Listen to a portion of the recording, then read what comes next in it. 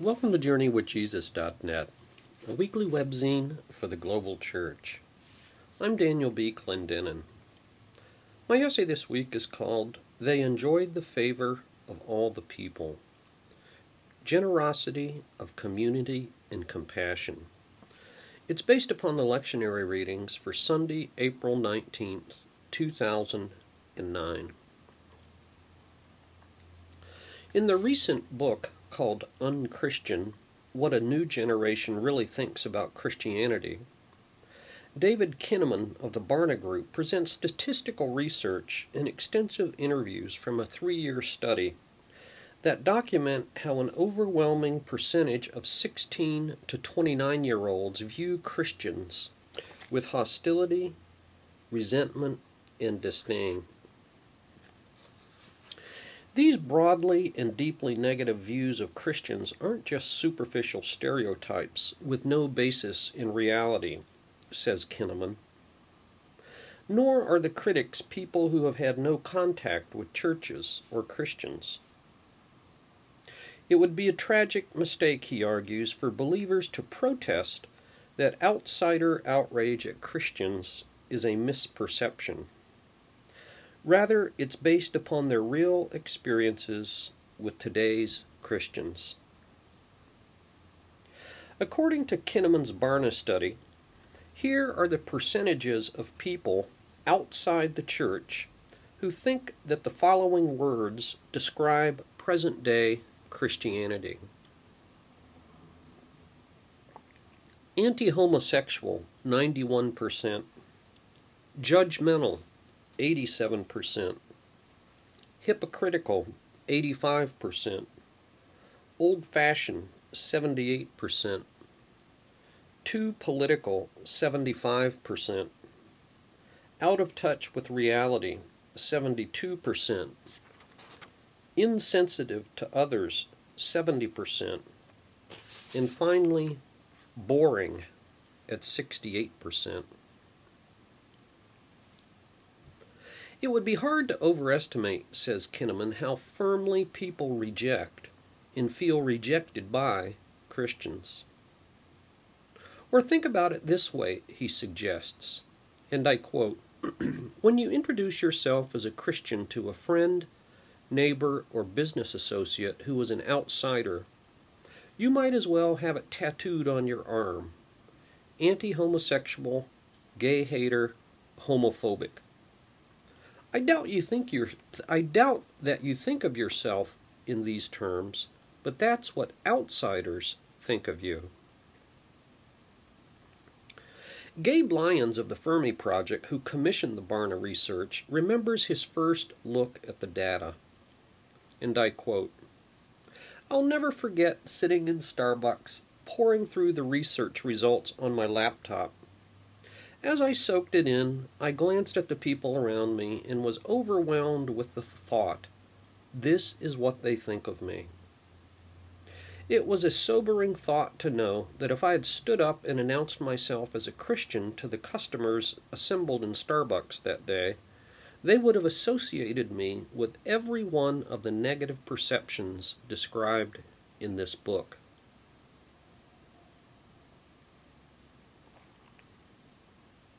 Why these negative characterizations flourish, the extent to which they are deserved, or whether they are even accurate, are all interesting and complex questions. We know, of course, that Christians can be despised for reasons both good and bad, both deserved and undeserved. But at least we can say this much. The emergent community of those who had followed Jesus gained a different reputation. We read in Acts chapter 2:47, they enjoyed the favor of all the people. Why this contrast between then and now? After a period of confusion, doubt, and disbelief following the gruesome execution of Jesus, and despite threats from the religious and government authorities, his followers became convinced that, as we read in Acts 2:32 and 4:20, God has raised this Jesus to life, and we are all witnesses of the fact. We cannot help speaking about what we have seen and heard. To the shock of almost everyone, these unschooled and ordinary Jesus followers proclaimed their message with courage and boldness. In Jerusalem, converts joined the movement en masse, first 3,000 people, then increasing to 5,000 people. Luke gives us a snapshot of this vibrant Jesus community that helps to explain the appeal of their message, its consequent expansion, and their local reception. From the lectionary for this week, Acts chapter 4, 32 to 35. All the believers were one in heart and mind. No one claimed that any of his possessions was his own, but they shared everything they had.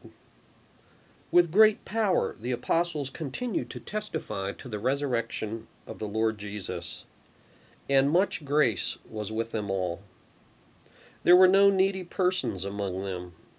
From time to time, those who owned land or houses sold them, brought the money from the sales, and put it at the apostles' feet, and it was distributed to anyone as he had need. A few pages earlier, Luke describes a similar sort of primitive communism, as some have described it, in Acts 2:42 to 47. Clearly, the public reputation of these first Christians in Jerusalem differed markedly from what Kinnaman describes in his recent book. What's the difference? Luke's depiction of the Jerusalem believers identifies a signature characteristic of the early movement. In one word, generosity. Their social generosity expressed itself in community, and their financial generosity expressed itself in compassion. Following the example of Jesus, the first Christians broke down social barriers and disregarded religious taboos that distinguished between the ritually clean and the unclean, the worthy and the unworthy, the respectable and the unrespectable. They were, says Luke, one in heart and mind. They subverted normal social hierarchies of wealth, ethnicity, religion, and gender in favor of a radical egalitarianism before God and with each other. There's neither Jew nor Greek, slave nor free, male nor female, for you are all one in Christ Jesus, Paul says in Galatians 3:28. About a century after Luke wrote, the early Christians had a well-known and well-deserved reputation for social generosity that built bridges of community rather than walls of separation. Tertullian, for example, writing in the late 2nd century, wrote, "Our care for the derelict and our active love have become our distinctive sign before the enemy. See, they say, how they love one another, and how ready they are to die for each other." In numerous studies, like Robert Putnam's book Bowling Alone, 2001, social scientists have documented how disconnected and isolated people feel today.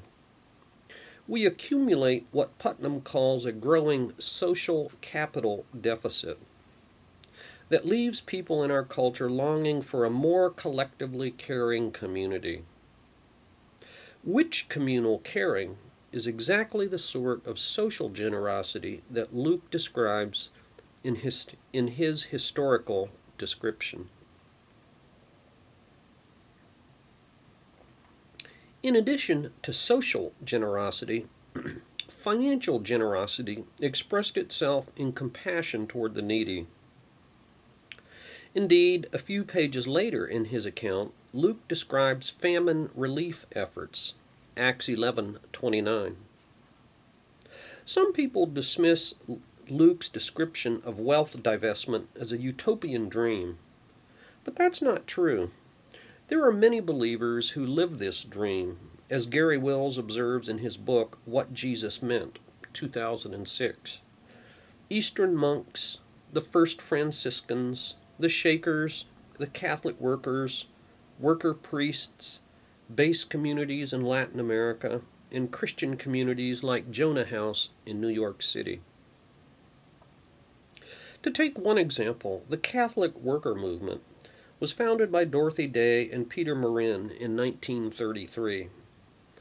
It espouses a strong belief in the God-given dignity of every human being. Today, over 185 Catholic worker communities remain committed to nonviolence, voluntary poverty, prayer, and hospitality for the homeless, exiled, hungry, and forsaken. Catholic workers protest injustice, war, racism, and violence of all forms. In a word, they exhibit both social generosity and financial generosity. The legacy of those first Jerusalem believers resonated 3 centuries later. The pagan emperor Julian the Apostate, who ruled from 361 to 363, and also vehemently opposed Christians and stripped them of their rights and privileges, acknowledged, quote, "The godless Galileans feed not only their poor, but ours also. Those who belong to us look in vain for the help that we should render them." The so-called primitive communism of the early Christians subverted conventions of envy, avarice, and accumulation. Judging from the letters that Paul wrote to the churches throughout the Mediterranean basin, their practice of divestment seems to have been limited to Jerusalem. It was clearly voluntary and not compulsory, as the tragic example of Ananias and Sapphira shows in Acts chapter 5. Luke also says that the selling of property occurred from time to time, which is to say that it was sporadic and based upon a person's sense of God's call, rather than compulsory or systematic. But none of these caveats diminish the revolutionary impact of financial generosity expressed in compassion for the needy. Neither Jesus nor his first followers advanced an economic, social, or political program, even though Christians on the left and the right do so today. Gary Wills even suggests that the Christians' alternate community of radical social and financial generosity was a sort of anti-politics. A generation or two after the events described by Luke, the theologian Justin Martyr, who died in the year 165, summarized the appeal of Christian community. Those who once delighted in fornication now embrace chastity alone. We who once took most pleasure in accumulating wealth and property now share with everyone in need. We who hated and killed one another and would not associate with men of different tribes because of their different customs, now, since the coming of Christ, live familiarly with them and pray for our enemies. Luke concludes his general description of the believer's social and financial generosity with a specific example. Joseph, a Levite from Cyprus, whom the apostles called Barnabas, which means son of encouragement, sold a field he owned and brought the money and put it at the apostles' feet. Luke describes Barnabas as a good man, full of the Holy Spirit and faith. And in Acts 14:14, he even refers to him as an apostle. Barnabas exemplified all the goodness and generosity of those first believers. When the newly converted Paul tried to associate with the dubious Christians in Jerusalem, who did not believe that he was really a disciple, Barnabas vouched for him. When news reached Jerusalem that even Gentiles were converting in Antioch, they sent Barnabas to them as their emissary. He encouraged them and brought Paul from Tarsus to them for an entire year. Barnabas trekked some 1,400 miles with Paul to plant churches deep into Asia Minor. It was the wisdom of Barnabas that prevailed at the first church council at Jerusalem regarding the place of Jewish customs in the lives of Gentile converts. And it was Barnabas who had a sharp disagreement with Paul, because Barnabas included his failed cousin Mark in further ministry, even after Paul had refused to do so because Mark had deserted them in Pamphylia. Many years later, Paul admitted that Barnabas had been right. Colossians 4, verse 10. I get discouraged when I read studies like Unchristian, partly because I think they have a point. I wish that we Christians could somehow recapture the witness of those first believers who, because, as Luke says, great grace was with them all, demonstrated overflowing generosity to their neighbors, and consequently enjoyed the favor of all the people. Let that be what Tertullian long ago called our distinctive mark.